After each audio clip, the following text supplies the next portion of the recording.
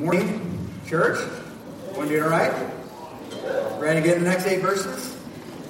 All right, let's turn your Bibles to Mark 1, verses 21.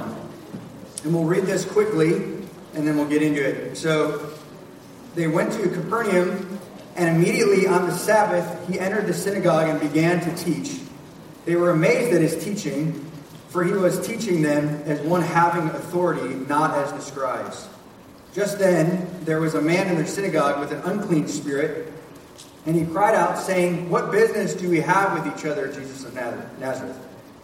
Have you come to destroy us? I know who you are, the Holy One of God." And Jesus rebuked him, saying, "Be quiet and come out of him." Throwing him into convulsions, the unclean spirit cried out with a loud voice and came out of him, and they were all amazed. So they debated among themselves, saying, "What is this? A new teaching with authority? He commands even the unclean spirits, and they obey him." And immediately the news about him spread everywhere into the surrounding district of Galilee. And so, as you know, from the verse 1 of this chapter, we've been talking about in the last 5 weeks. Believe it or not, we've only done 5 weeks, and we're only at verse 21. But I believe that it is important to take this portion slowly so that we understand what Mark is trying to do specifically in this gospel versus the other 3 gospels. And he's laying out basically a plan to show you that he truly is the Son of God.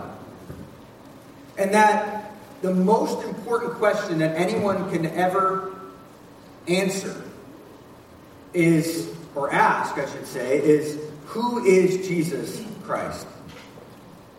That is the most important question on the planet. That is the one question that will either land you in heaven or hell, depending on how you answer that. Now we know from just James 2:19 says, even demons believe in God, yet they shudder. And so we know that it's not just a belief, although we are saved by grace. We're saved through faith. But it's not just a profession of faith and then you go live however you want. Right? But Jesus is not just Mark is laying out that Jesus is not just some sort of good teacher. He's not a moralist or some sort of social activist, I guess you can say. And in fact, I was talking to one of you guys, somebody in the church this week, and they were saying that some of them they were talking to said that they thought that Buddha and Jesus were best friends. And he said, "Trust me, they're not best friends," which is a good answer. But Philippians 2:10 and 11 says this, "At the name of Jesus, every knee will bow, who are in heaven and on earth, and under the earth, and every tongue will confess that Jesus is Lord." Again, this is Mark's premise. Jesus is King. He is Lord, to the glory of the Father.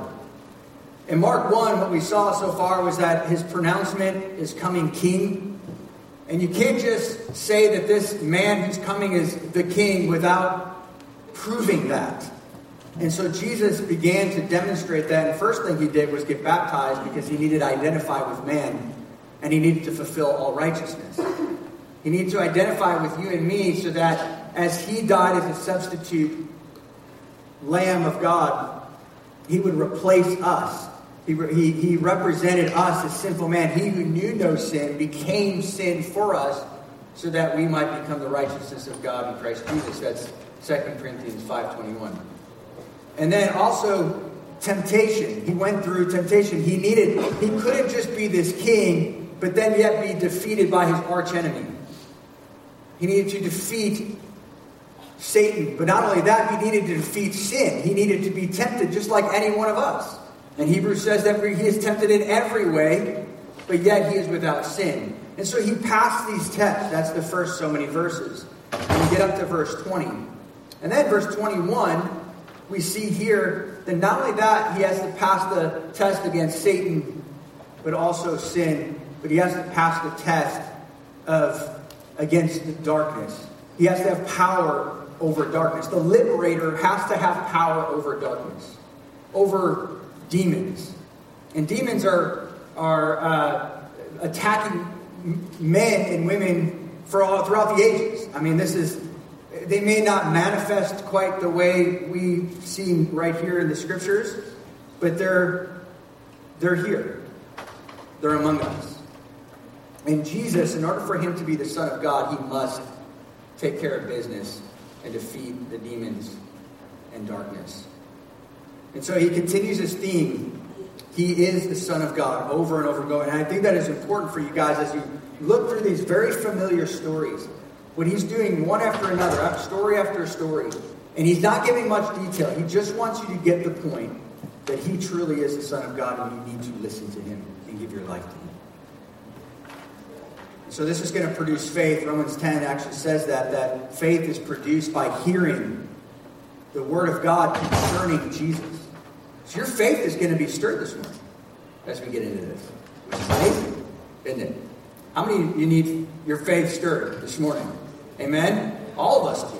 We've had a rough week, right? And for whatever reason, we always have the good and bad every week, I suppose, right? But we need our faith to be stirred. Because you know what? We can't please God without faith. And the only way that we can please God is with faith. The only way we can have faith is hearing the word of God. All right? So let's I want to look at 7. Before we get into this, I want to build this up a little bit more so you guys can understand as we get through these next 8 verses. But there are 7 things regarding things that are maybe truths that are important to know about demons. And I think it's interesting that the first half of Mark's gospel, the only beings that are sure that Jesus is the Son of God are demons. That should wake everybody up. In other words, atheism wasn't a big deal back then. They understood that there was a God. Even the Romans believed that there was a God, and many believed it was Caesar. And so there is this competing interest of who God is, but they understood there's a God. They understood they all worship a God. In fact, Romans says that all of us worship God in some way. And so the first half of Mark's gospel, he is showing us just the sheer folly, the fact that everyone else rejected. The Jewish leaders, they rejected Jesus, said that he even had a demon. You remember later on, we'll see that. The crowds were curious, but yet they were uncommitted. The disciples exhibited some level of faith, but yet still hard-hearted in many different ways. We'll see that in the future. And then the crowds, they just were largely uncommitted. They just wanted maybe a free meal or healing or whatever else, some sort of physical benefit. But for the most part, everyone else was kind of oblivious, except demons. They were the only ones that knew. It says here, in verse 25, or verse, where was it? It says that you are the Son, I know who you are the Holy One of God. And so they know that he is the Son of God. They even called him Jesus of Nazareth. They knew who he was before anyone else knew. Of course, John the Baptist knew as well, and a few others. They followed Jesus. They wanted to follow him. They dropped their nets. They followed him because they were curious. They were interested in knowing who he is. Look at this in Mark 3:11. It says, the unclean spirits saw him. They fell down before him and shouted, you are the Son of God. And in Luke 8:31, they responded with terror because they might be cast into the abyss, or in other words, hell. Mark 5:7, shouting with a loud voice, he said, what business do we have with each other, Jesus, Son of the Most High God? I implore you, God, do not torment me. So demons knew Jesus for actually quite some time.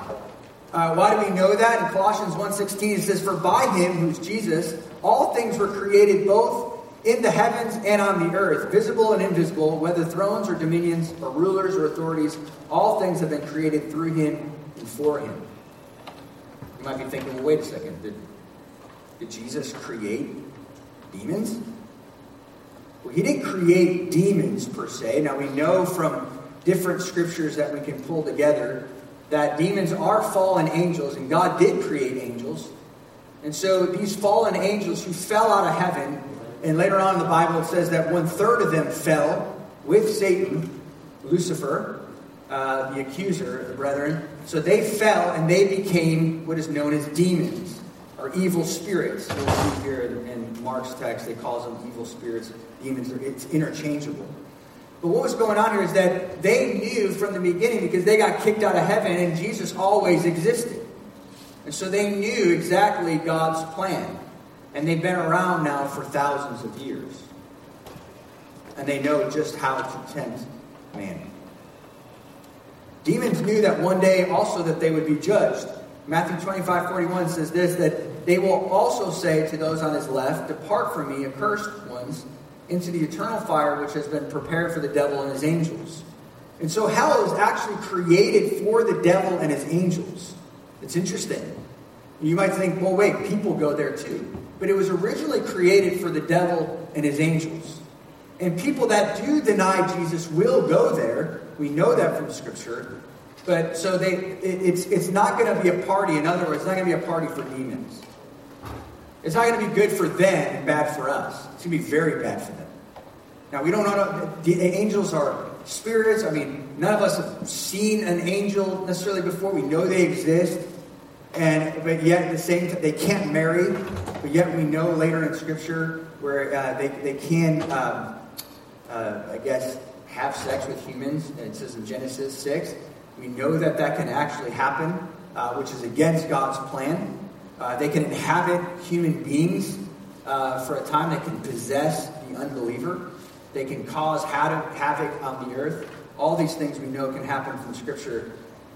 But through this passage, Mark continually says, listen to him. Listen to Jesus. He's setting up his rule. And as Jesus is setting up his rule, this is terrifying demons. I think it'd be good for you just to even write at the top of your notes, amazed and terrified. This whole message is going to be about people being amazed with Jesus and yet even terrified of Jesus. We'll show you how all that kind of comes together in the end here. But demons can't be saved. That's another truth about demons. So people have asked me, can a demon, can they repent and kind of become good angels and then eventually become, get back into heaven and be around the throne room? What we know is once they fell, that was it. But the one thing we know about humans is when they fall, they can be saved. I don't know it's so simple, like elementary, but this is important for this passage. Very important to know that. It says in James 2:19 that you believe that God is one. You do well. But the demons also believe and they shudder. In other words, they're terrified. Terrified of what? And we'll answer that in a moment. But here, Hebrews 2:14 to 17 says this, "Therefore, since the children share in flesh and blood, he himself likewise also partook of the same, that through death he, which is Jesus, might render powerless him who had the power of death, that is, the devil, and might free those who through fear of death were subject to slavery all their lives. For assuredly he does not give help to angels." There it is. He doesn't give help to angels. Once they fall, they fall. There's no help. But he gives help to the descendant of Abraham, that's you and me. There's always hope. No matter how far you have fallen into the pit, there's always the crane of his grace to bring you out of it. Amen? No matter what. You're not like the angels. Once you fall, that's it. You're done. There's always hope. That's why we have to hear the gospel all the time. To remind ourselves there's hope for you. There's hope for your family member. There's hope for those people who have fallen so great. In fact, I talked to one church member just before we even started worship and said that my family's fallen. A member of my family's fallen so far into the pit. The good news is they can get out of that. Isn't that amazing? That by the grace of God, in the twinkling of an eye, boom, they could just come right out of that. They don't have to go through all these steps either, by the way. Just in an instant, they can come to Christ and be saved. But not the demons. They cannot. Therefore, he said he had to be made like his brother in all things so that he might become a merciful and faithful high priest in these things pertaining to God to make propitiation for the sins of the people. In other words, humans can be saved, although they remain astonished and not believe. Many of the humans, of us, many people, remain astonished. They're wowed by God, yet they don't take that extra step and believe. Another truth about demons is that demons never attack Jesus. His mere presence disturbed them. Isn't that amazing? They wouldn't dare attack him. They couldn't. You have to understand, God and Satan are not on the same playing field. Satan is a created being. And then the demons who serve Satan are even, I guess you can make an argument, even lower. But still, nonetheless, powerful. In fact, in Jude, later on, it says something very interesting, that the archangel wouldn't even talk to the demon. Wouldn't even talk to Satan. They know better to do that. He said, the Lord rebuked him. We're not just to go waltz around the earth talking to demons. That is a very dangerous thing to do. That doesn't mean that that they're more powerful than the power of God. But that does mean that we are not as powerful as they are. That's why Jesus has to cast out demons out of people. Otherwise, it'd be pretty simple, wouldn't it, for them? Another truth is that demons attack human beings. They are invisible. Demons are invisible to humans, while they're not invisible to Jesus. He can see them. That we cannot. We can see their manifestations. We can see the terrible things that they do around the world. But we don't just wake up in the middle of the night and see a demon. Now, we might be scared of the dark. We might be scared of the presence of darkness, or the power of the darkness, or the power of the evil, and that might make us think that we're seeing things. But the reality is that we can't really just turn on a switch and see a demon or see an angel. Many of them are, for the most part, 99.99999% are just invisible to human beings. It always cracks me up when someone says, oh, they saw an angel, like the charismatics on TV. They're like, yeah, we just talked before I preached. Really? You didn't pee in your pants? You didn't poop in your pants? You didn't pass out? You didn't die?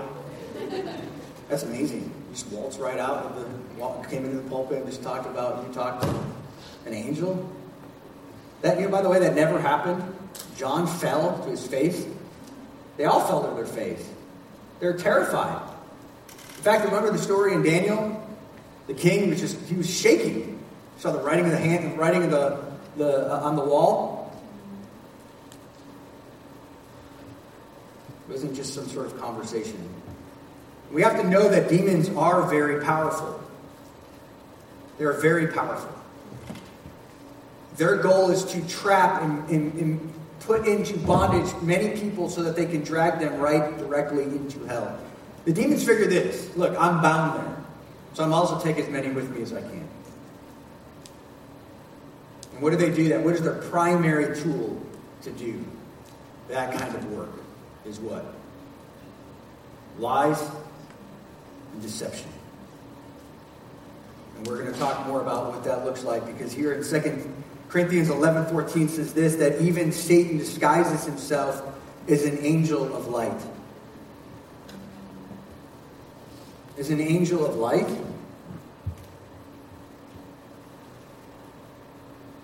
That means a lot of the things that we see are good coming from the government, that we know are evil. That's what this passage is talking about. In other words, they hide in false religion. Demons hide in Jehovah's Witness religion.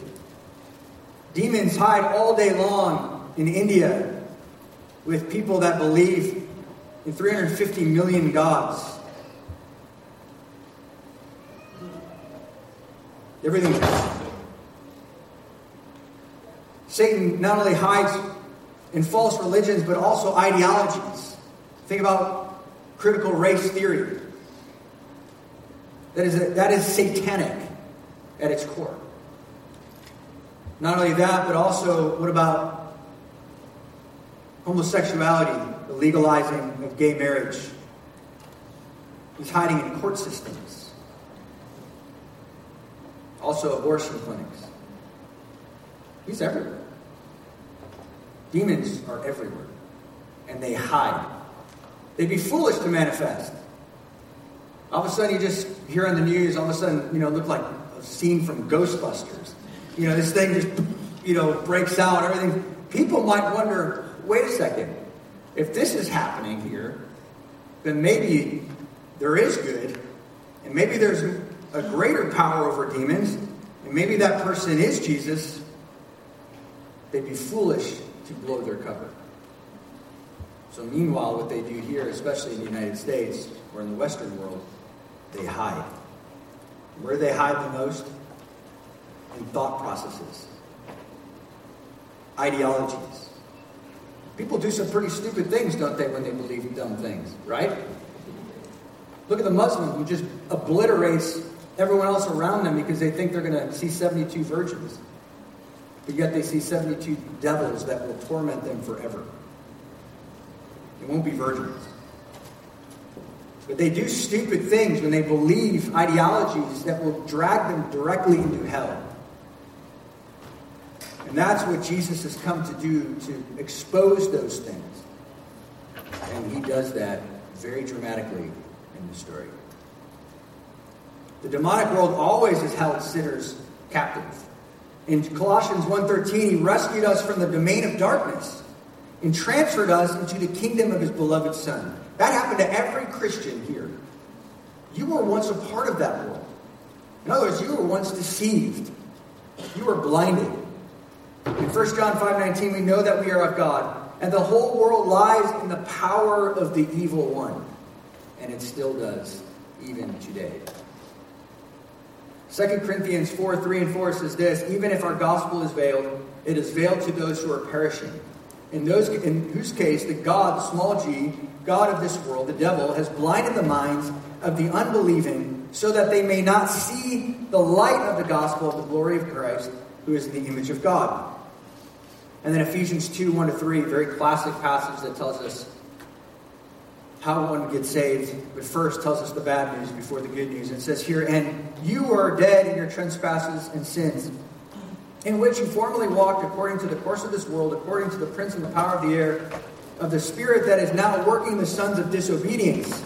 Among them we too all formerly lived in what? The lusts of our flesh, indulging the desires of our flesh and the mind, and we were by nature children of wrath, even as the rest. And what that means is that we were in bondage from birth. We didn't know any better. You might even had, maybe some of you who are younger might have even had parents who were praying for you, and they would share the gospel with you over and over. And they would tell you, they would warn you, they would plead with you. And you think back to that day and you're like, how did I not believe? Because I believe in the same stuff. I believe in the message. Now I understand it. I don't know how I could not believe. What happened? Literally, the blinders were taken off. The miracle of salvation, regeneration, as the Bible calls it. That's what happened. Your parents were sharing the gospel with you. Friends were pleading with you. Grandparents they were pleading with you, come to Christ. And now, because of the miracle of regeneration, you get to believe. That's amazing. But we know that every person in this world is under the power of the evil one. And the systems are. That's why, guys, you should never be shocked at the news. Never allow your jaw to drop when you watch the news. Why? Because the whole world lies in the power of the evil one. Right? Why are we shocked?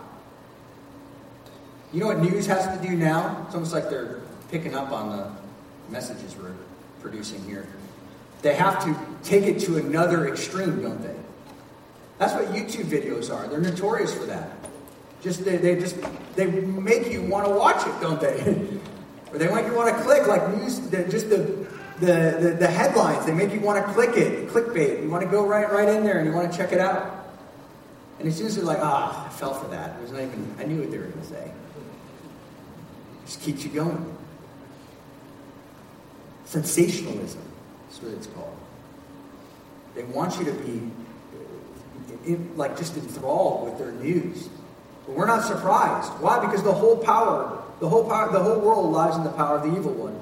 But listen to this. 1 John 3:8 says, the Son of God appeared for this purpose, to destroy the works of the devil.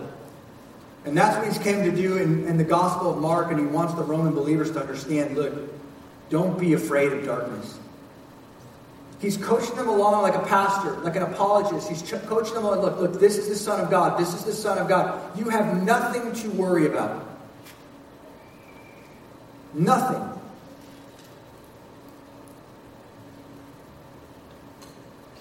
There will be many people who will be amazed by Jesus. And there will be demons who will be terrified of him. Terrified and amazed. But you know what? We can't stay there. We can't just be amazed by Jesus. We can't just be terrified by him. We need to fear God, and we need to run to him as Savior. That is Mark's goal every page. Every page. Acts 26:18 says, to open their eyes, is Paul's ministry, so that they may turn from darkness to light and from the dominion of Satan to God, that they may receive forgiveness of sins and the inheritance among those who have been sanctified by faith in me. The liberator must have power over demons and Satan in order to save sinners from darkness. We need a substitute, and we need someone to rescue us from the power of evil in our lives. And that's all done by the cross. Every single one. So we might ask the question this morning, as we get into the passage a little bit more in depth, what makes demons shudder? 3 things. Ready? Number 1, the authority of the Word of God. Number 2, the authority of Jesus coming to judge the earth. And number 3, Jesus' authority over demons, over their power. So number 1, we'll get into it. Verse 21, it says, they went to Capernaum, and immediately on the Sabbath he entered the synagogue and began to teach, for they were amazed at his teaching. For he was teaching them as one having authority, not as the scribes. And just then, there was a man in the synagogue with the unclean spirit, and he cried out, and we'll pause there for a second. I want you to look at they as we go through this passage. Who are they? Now Jesus, remember, just in the past, Jesus has authority to call you and me to follow him. And as the disciples, the early disciples, at least Peter, James, John, and Andrew, and some say Matthew are in this group as well, tax collector, they began to see that, okay, Jesus, he might be this one. And so Jesus said, hey, why don't you just come and see? Walk with me. And they got to see a little bit about him. He was doing his ministry in Judea, and then he went by in Galilee as they were fishing and having a very lucrative business, as we talked about last week. He called them, and they immediately dropped their nets and followed him. And how does Jesus have that kind of irresistible power? He does. He's God. And he has a right to call us. And he's not just wanting you to come and see. He wants you to come and follow him. And then eventually he'll say something later, deny yourself, pick up your cross, and follow him. He wants you to come and die to your own ways, your own life, your own plans even. As good and bad, as good or bad, whatever. I mean, just your own sinful habits. He wants you to deny that, but also your good plans. Perhaps, maybe you're like, I have this plan to go into ministry. I have this plan to do this. I have this plan to do that. Being a follower of Jesus means to deny yourself of your will and to pick up your cross and to follow him and to obey him. Capernaum was, another word for that is Kfar Nahum. In other words, that was Nahum's hometown. It just means compassion. It was a very prosperous fishing village. The major road was called Via Maris. It was a commercial town. It was basically Jesus' headquarters for a moment, for a time. He kept coming back there, but it was also known as a very evil place. It was far from Jerusalem, far from the center of religion. And Matthew 11, 23 and 24, he says it's better for Sodom than for Capernaum. Why? Because they didn't get to see the full revelation of Jesus. You remember how Sodom perished? Fire just came down, obliterated the town. And he's saying, look, those who have greater revelation, like you and me sitting here, will have it worse than Sodom. That's crazy. But that should be terrifying in a good way. That we, as a church, especially in America, know way too much. Way too much. And that's in every area. He also entered the synagogue, and the synagogue, I'll just explain that for a bit, because you're going to see the word synagogue. You see the word synagogue in your Bible probably all over the New Testament. You won't see it in the Old because it didn't exist, per se. You'd see more of it in the intertestamental period. And so it developed in the 6th century BC in the Babylonian captivity. And so what happened was, where did everybody worship? They worshiped at the temple, right? So everybody came to Jerusalem, they worshiped there.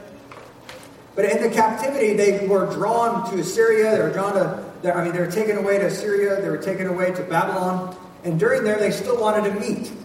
And so they would gather people together, kind of like a church, and they would meet and they would hear the word of God being spoken. They would hear the law. Not everybody had a Bible, by the way. I think you know that. But not everybody had that. So they would go to the synagogue to hear the word of God preached.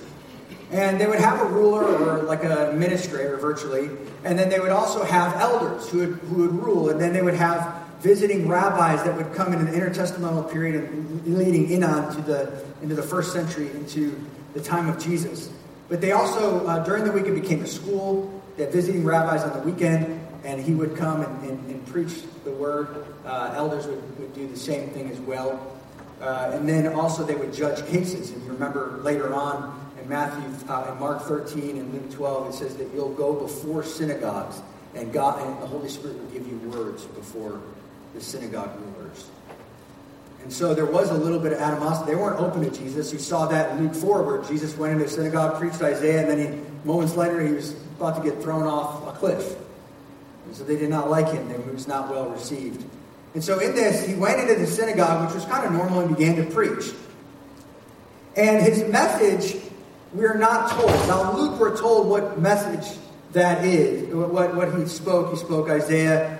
But Mark's goal in this passage is not to tell you what Jesus said. The goal in Mark's passage is to show you the people's response. That is the goal of this passage. What is the people's response to Jesus?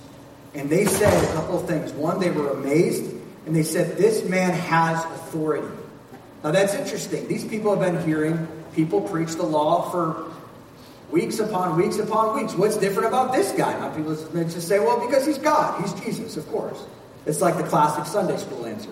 But let's dive a little bit deeper in and find out what he meant by that. First of all, we need to define authority. It means Jesus is a rule, authority, dominion, jurisdiction. He has full right and power and privilege. He has full prerogative over all matters of life. In Jesus, he taught with conviction.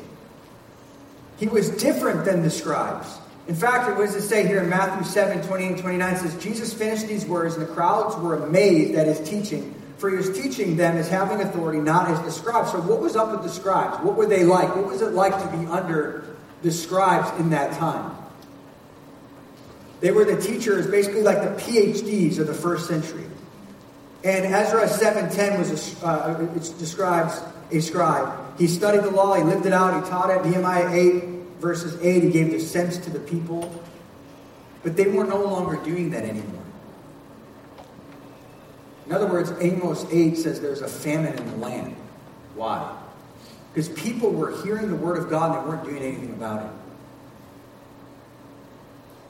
Do you know that's God's judgment on a nation? Now, you don't feel that way because you're privileged to be in a church that preaches the word of God. But what I'm saying is, like, people outside in the world, they don't have that same access to the Word of God.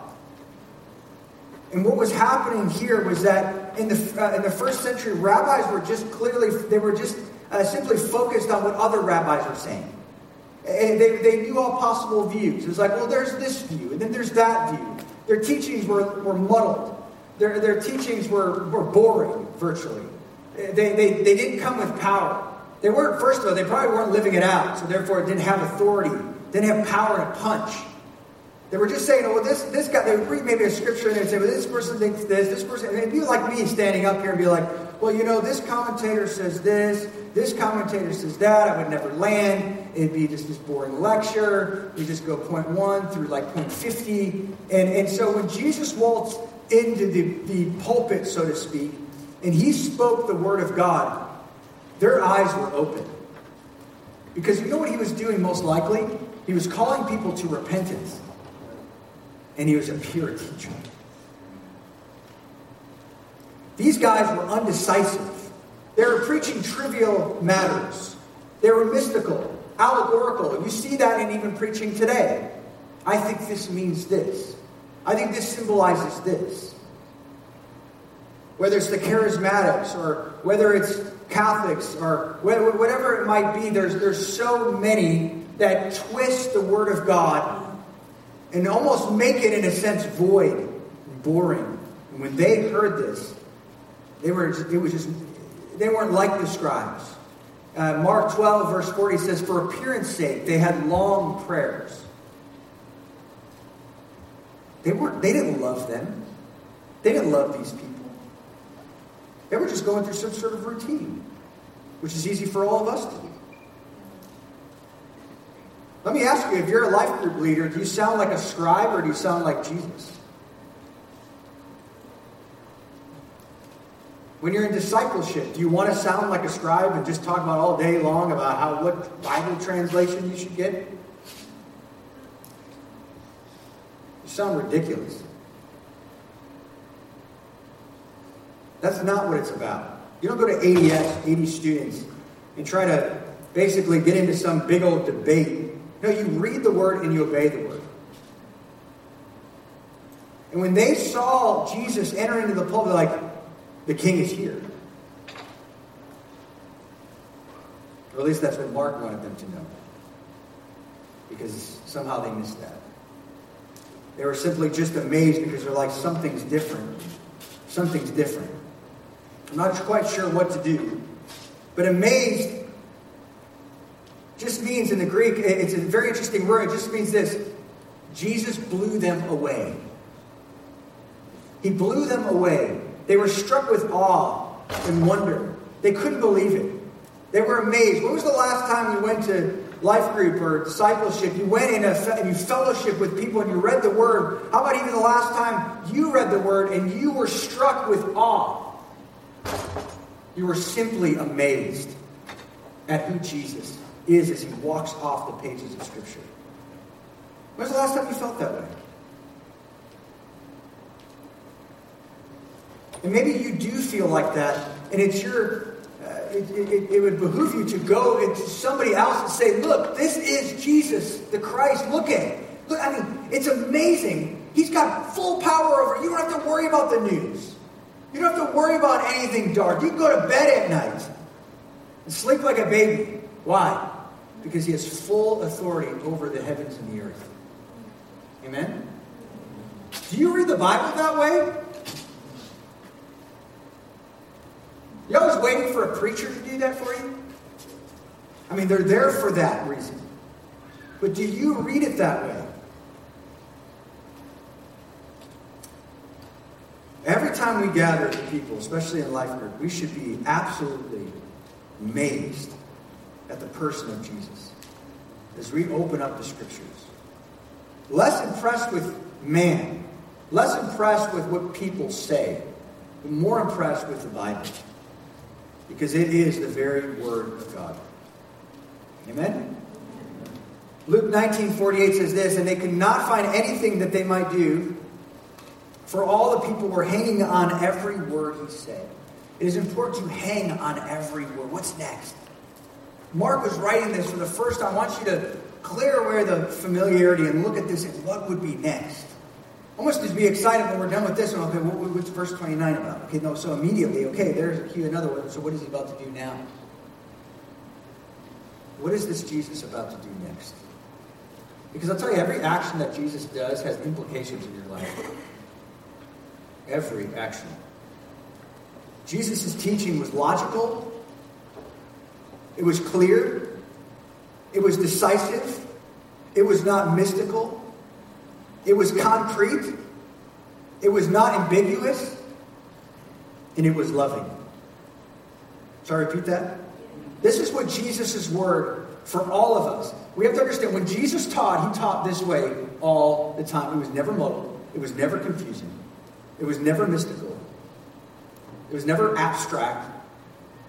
But it was logical, clear, decisive, not mystical, concrete, not ambiguous, and loving. And you know what? The silence and the astonishment of the people would finally be broken by the violent screams of the demon. In verse 23, it says, as Jesus was speaking, it says, just then there was a man in the synagogue with an unclean spirit, and he cried out, do you know where this demon manifested? At church. At church. You find that? That would have been shocking to Mark's hearers. Wait a second. Wait, hold on. Not where like in just everyday life where there's evil happening and there's bad things happening. That's not where they manifest? No. They hide in religious systems. They hide in the White House.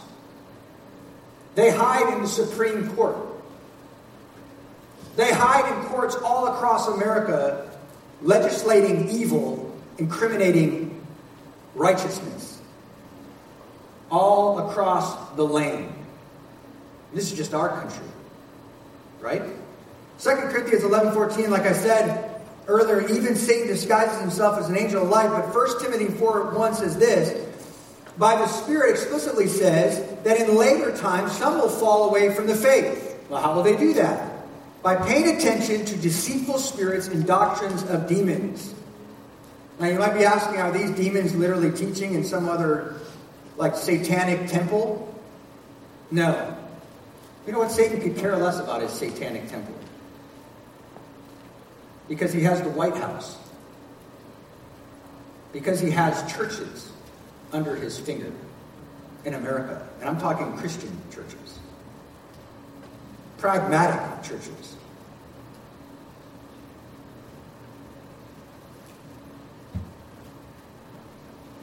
Doctrines of demons have nothing to do with a demon getting a pulpit.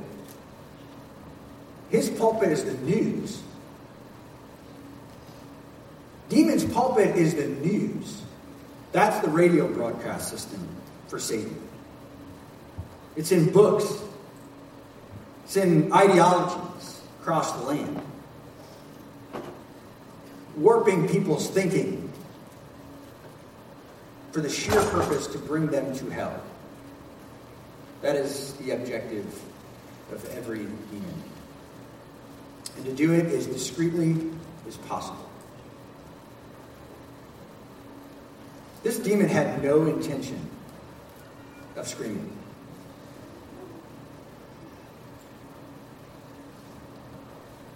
By the providence of God, of course, we read about it, and he did do that. But I want you to understand the importance of it. I don't think that he was supposed to blow his cover. Because the religious system, especially Judaism, the demons were to try to keep that under wraps as long as possible, and they couldn't do that because he showed up. Jesus showed up. Now let me tell you, demons are most terrified of the Word of God.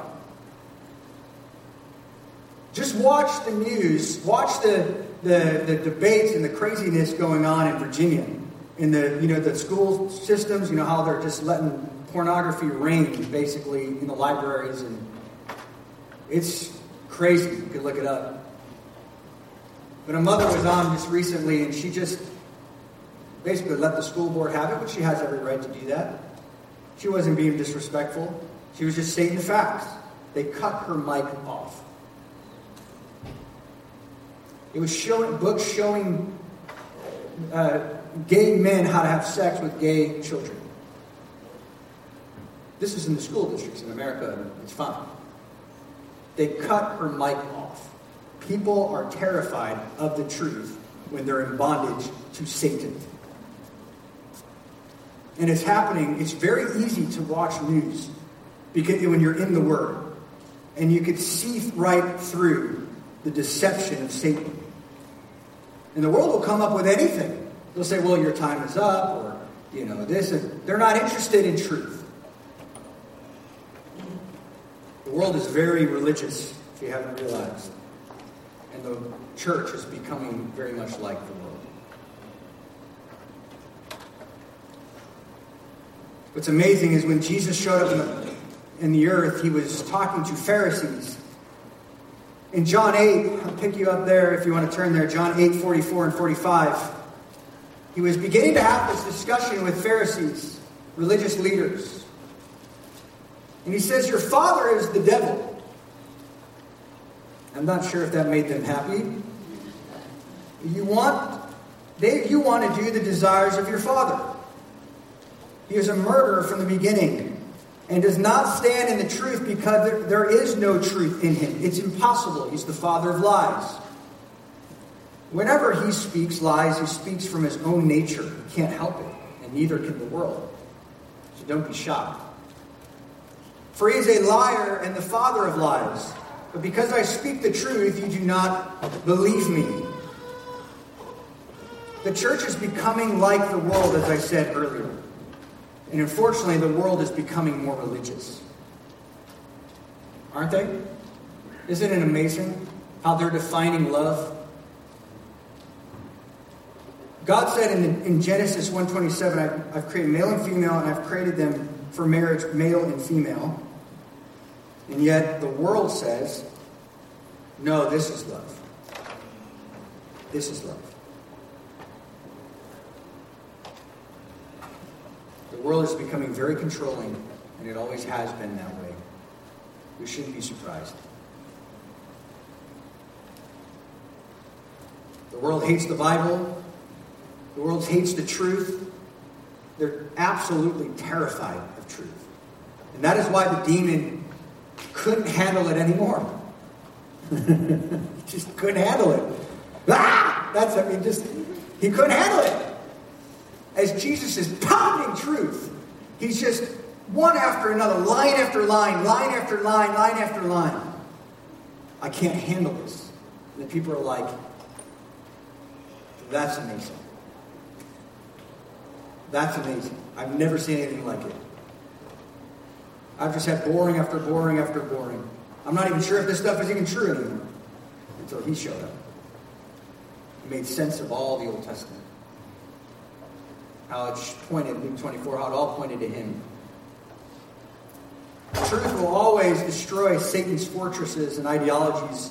You can look up on your own, I won't read it now. The 2 Corinthians 10, 3 and 5 shows you exactly how to defeat lies of Satan. It's always with the truth. It is not Ghostbusters. It is not trying to talk to demons. It is not getting loud. Demons don't react to volume. But then, just then, they cried out, and it says in verse 24, so number one is demons scream because of the word of God, and number two, because of Christ's judgment coming. And verse 24 is saying this, what business do we have with each other, Jesus of Nazareth? Have you come to destroy us?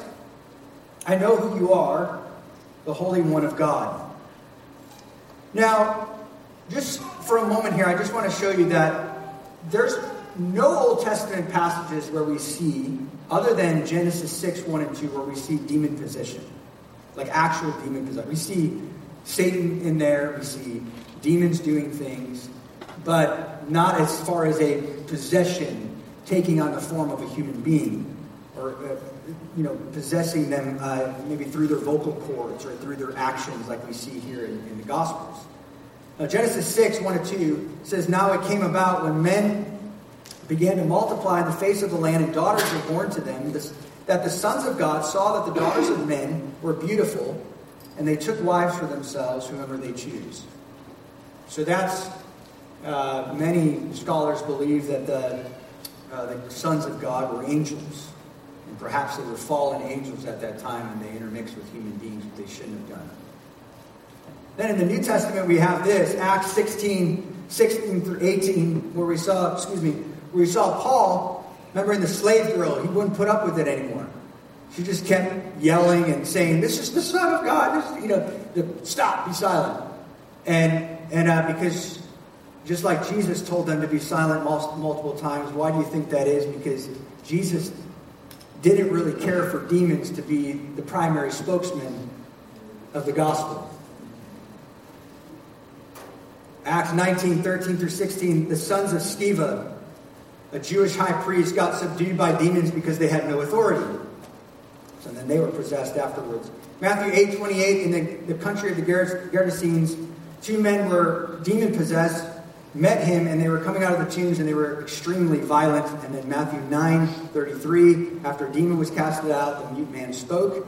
So we see here demon possession throughout the Gospels. And Luke 8:2 says this, that a woman named Mary had 7 demons who were casted out of her. And she then joined Jesus' ministry. Well, Luke 13:11, a woman who for 18 years had sickness. So we know that the demons can cause sickness in people's bodies. Not all sickness is demonic, but we do see that they caused some sort of sickness by a spirit. She was bent double and she couldn't stand up straight. And then there's a whole slew of other scriptures that speak about demon possession. But this demon began to scream through the vocal cords of this man who was possessed. And I want you to know that this is good news for us, that destroyed doesn't mean annihilation. Destroyed means that that word means destroyed means he was ruining their power and plans. He is rendering them powerless. In other words, that's what he was doing. And that us-we conversation that he's having, he's like, what business do you have to do with each other? What business do you have to do with us? You come to destroy us. That us, is talking about not necessarily that there were multiple demons, although there were in other passages in the Gospels, you do see that many demons can actually come into a person. But in this case, it was most likely a single demon, but when he meant by us and we saying, hey, there's many more. And we're all under the authority of Satan. And so there's actually more, and you can pick up with Isaiah that story of how they fell. Isaiah 14 and Ezekiel 28, you can look up that on your own later, showing you the I will pride statements of Isaiah 14 that's speaking of Satan. And then also Ezekiel 28, the fall of Satan there as well. You can see how that you can put the pieces together. As some maybe even call what is known as kind of like the Genesis 0.5. It's like right before you see in chapter 1 what happens in the serpent. Well, how did the serpent get there? Where did he come from? What is all this stuff? He's a fallen angel. You gotta have the whole counsel of God to be able to understand that and put that all together. But there is no doubt, no question, and Mark wants us to know this, that demons knew who Jesus was. And I think it's interesting that the demons called Jesus 2 things. One, Jesus of Nazareth. That was a mockery to him. We've discussed earlier that town was looked down upon. It was frowned upon. It was an obscure town. It was held in low esteem by the Jews. And so really the demons were mocking him, saying, look, I know who you are, Jesus of Nazareth. Come from this town, lowly town. But not only that, but they also had a level of respect for him because he said, I know who you are too. You are the Holy One of God. And that Holy One of God means a couple of things. One, they knew. This is key for Mark. They knew he was sinless and pure. this is truly the Lamb of God, the pure Lamb of God that will take away the sins of the world. And not only that, but they knew that they would be destroyed. That Jesus came to destroy the works of the devil. He would throw them in the lake of fire at some point. And Jesus, here in verse 25, which is the third point, Jesus had power over demons. He's giving them a taste of his authority right now before he gives them a real taste of his authority when all is said and done at the end. And Jesus rebuked them in saying, "Be quiet and come out of him."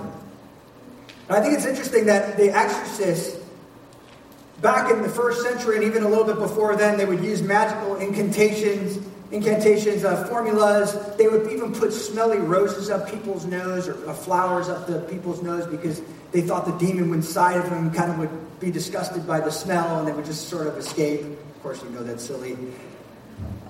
But then even in church history, as you trace church history, you also could see that a guy named Origen, who really made a mess out of the Bible because of the allegorical interpretation that he had, but he was still useful to church history in some degree. But he would not only use Jesus as authority to cast out demons, but he also used martyrs. So he'd say by the power of Jesus, but also he would list out a bunch of martyrs who died because he thought that blood was precious, which it is, but not in that way. And then also later on in the medieval times, people would just make the sign of the cross and show the cross or do something like that to just sort of spook the demons away. Now we know that in Luke 9:1, this is very important that you pay attention to this because I want a church that knows how to do biblical spiritual warfare. And Luke 9:1 says, Jesus delegated to his disciples the power to cast out demons. And the key word is he's delegated to his what? Disciples. And then in Luke 10, later on, he sends out the 70. But that was an apostolic commission. This is what, but he never, listen to this, but he never commands his followers to do the same. Now, I'm going to say a few things that might sound a little confusing, but that's why I want you to pay attention to this. Okay, so why did he do that? Here's what Sinclair Ferguson, he's a theologian, this is what he says. Why is there so little demon possession referred to in the Old Testament, and why so little outside the pages of the Gospels? The answer to that question, I think, is pretty clearly the presence of Jesus. The very presence of Jesus caused that to happen. I once heard an illustration. It's almost like, say, you go through a Florida field or a Texas field in the middle of the summer. You know what happens?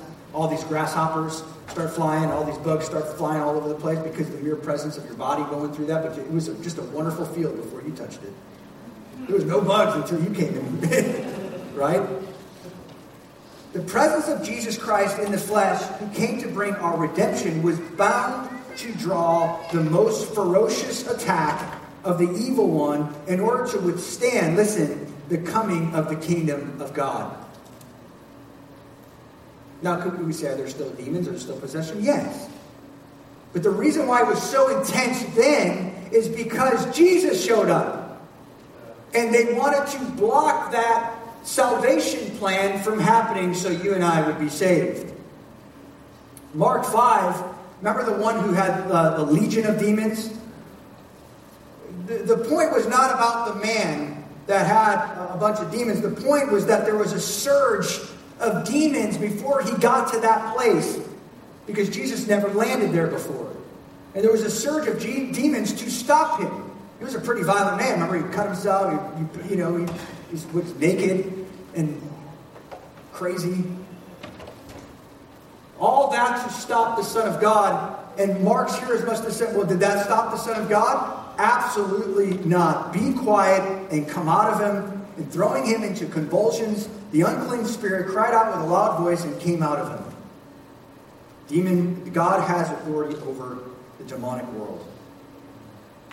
And then in Acts 19, 13, 16, these non-apostles. So this is, again, proof that you and I can't just waltz around just talking to demons, casting out demons at our will.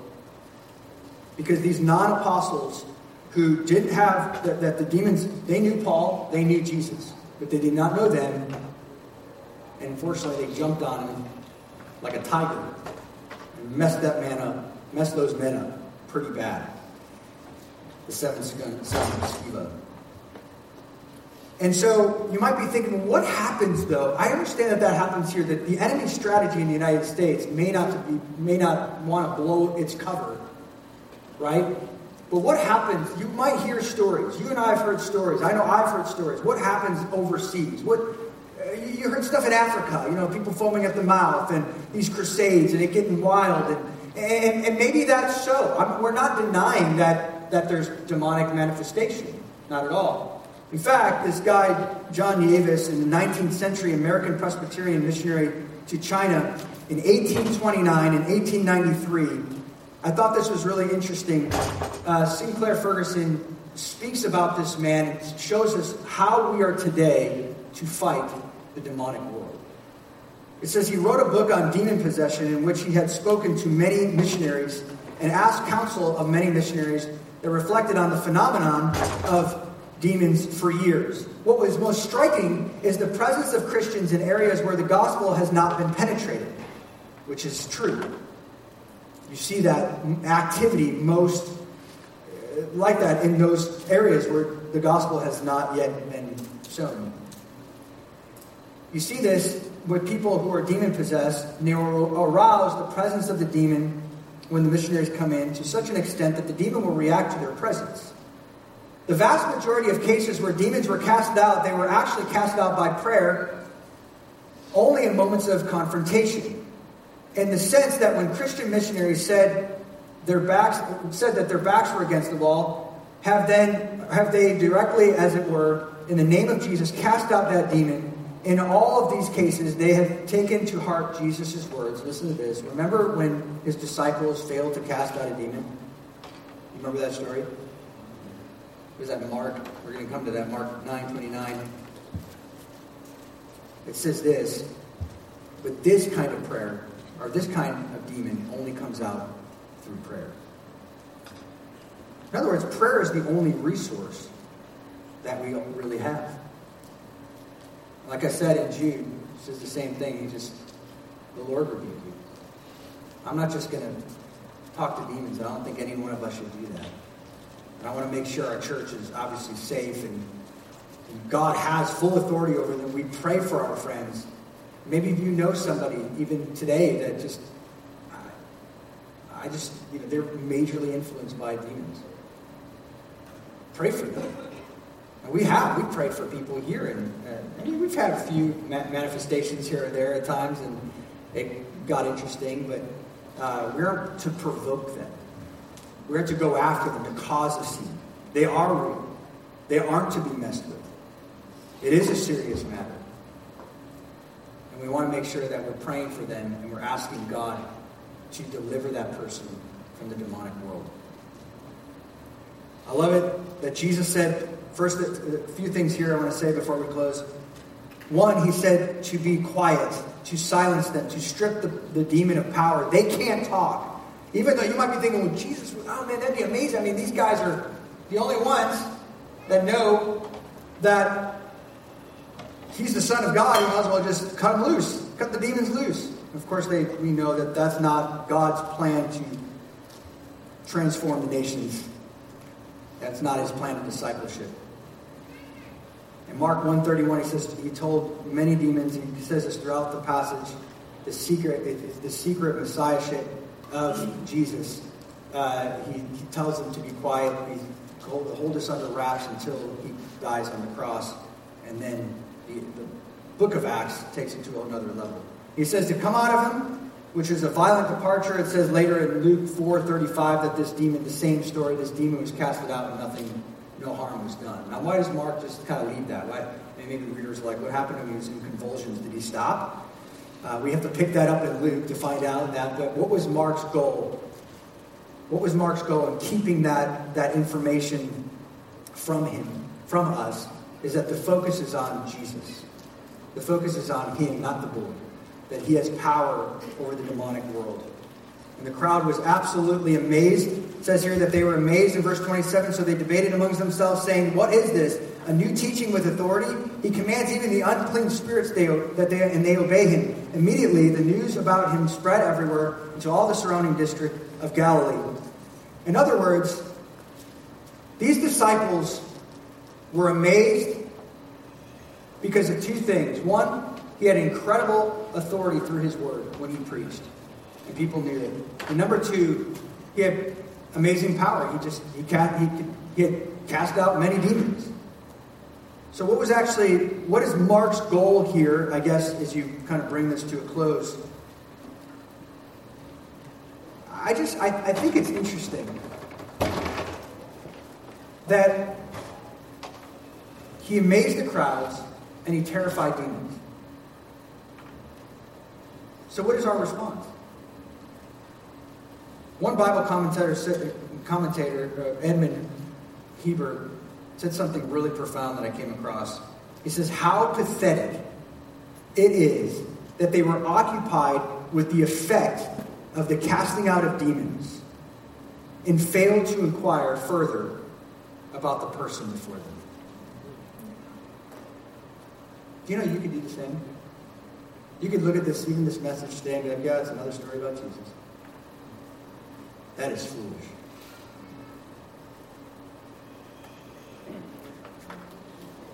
Let me ask you, where's your heart this morning? Is this another passage just about the Lord? Like, I know that. I know he casts out demons. No kidding. That's not even the point. The whole point of this passage is the reaction of the people. The reaction of the demons was terrified. The reaction of the people was amazed. And you have to ask the question, what is your reaction? Because your reaction must be to fear him as judge. The Word of God must produce the fear of God in us as a church. And not only that, but we must run to him as Savior. The demons can't run to him as Savior. But we can. The demons only can be terrified because they know their end. And that's hell. But you know what? As they were listening to this, you saw, and we're going to get verse 29, and immediately they came out of the synagogue and they moved on with ministry. Not one of these people said, you know what? Maybe this is him. And if it is, we're giving our life to him. That's the only proper response. We can't just be left after a message. We can't just be left with being terrified. We must run to him as Savior. We can't just be left with just being simply amazed by this person. We have to submit to him, obey him, and follow him for the rest of our lives. Amen? All right, let's pray. Father, thank you so much for your word that by the power of your Spirit, you change lives. And I know some of us are listening to this, maybe even later sharing this truth with other people through either the podcast or through just them walking through the passage with someone who's far and lost and needs to know that no matter what darkness is in their life, you have power over it. Jesus, you have complete authority over the darkness, over demons. You are the Son of God. You are worthy of all of our lives and our submission to you.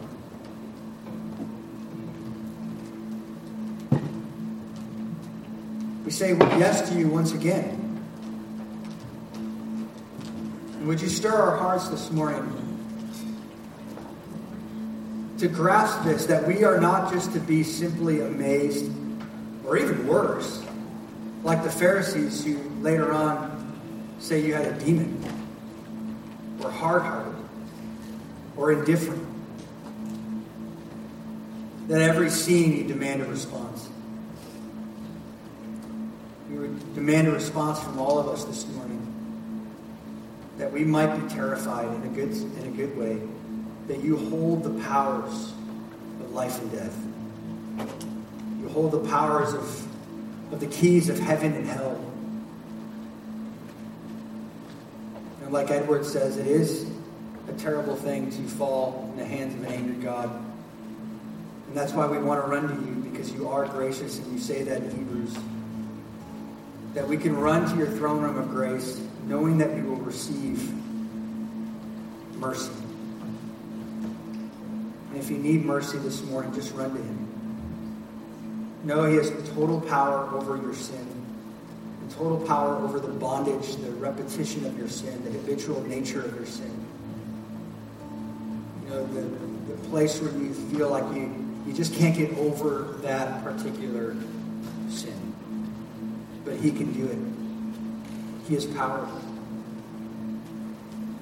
Maybe you're terrified, or not terrified in the sense that he has power. You know, it says in Matthew that, you know, why be fearful of man? They could just kill you. They could just kill the body.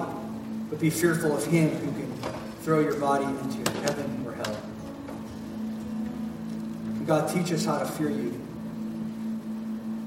Teach us to tremble at your word. The demons trembled at your word, but yet they couldn't be saved. And may we tremble at your word and be saved and sanctified and set apart. May we not be astonished, not just astonished, but yet run after you, follow you, drop our nets, pick up our cross. Pray for your grace and your mercy this morning. Fill us with faith. Only you can do that. That truly is a gift. We can hear words. We got ears. But do we have ears to hear? And I pray that those blinders would come off of people today and their loved ones today. That we would know that you are truly the Son of God. And you are worth our lives. In Jesus' name.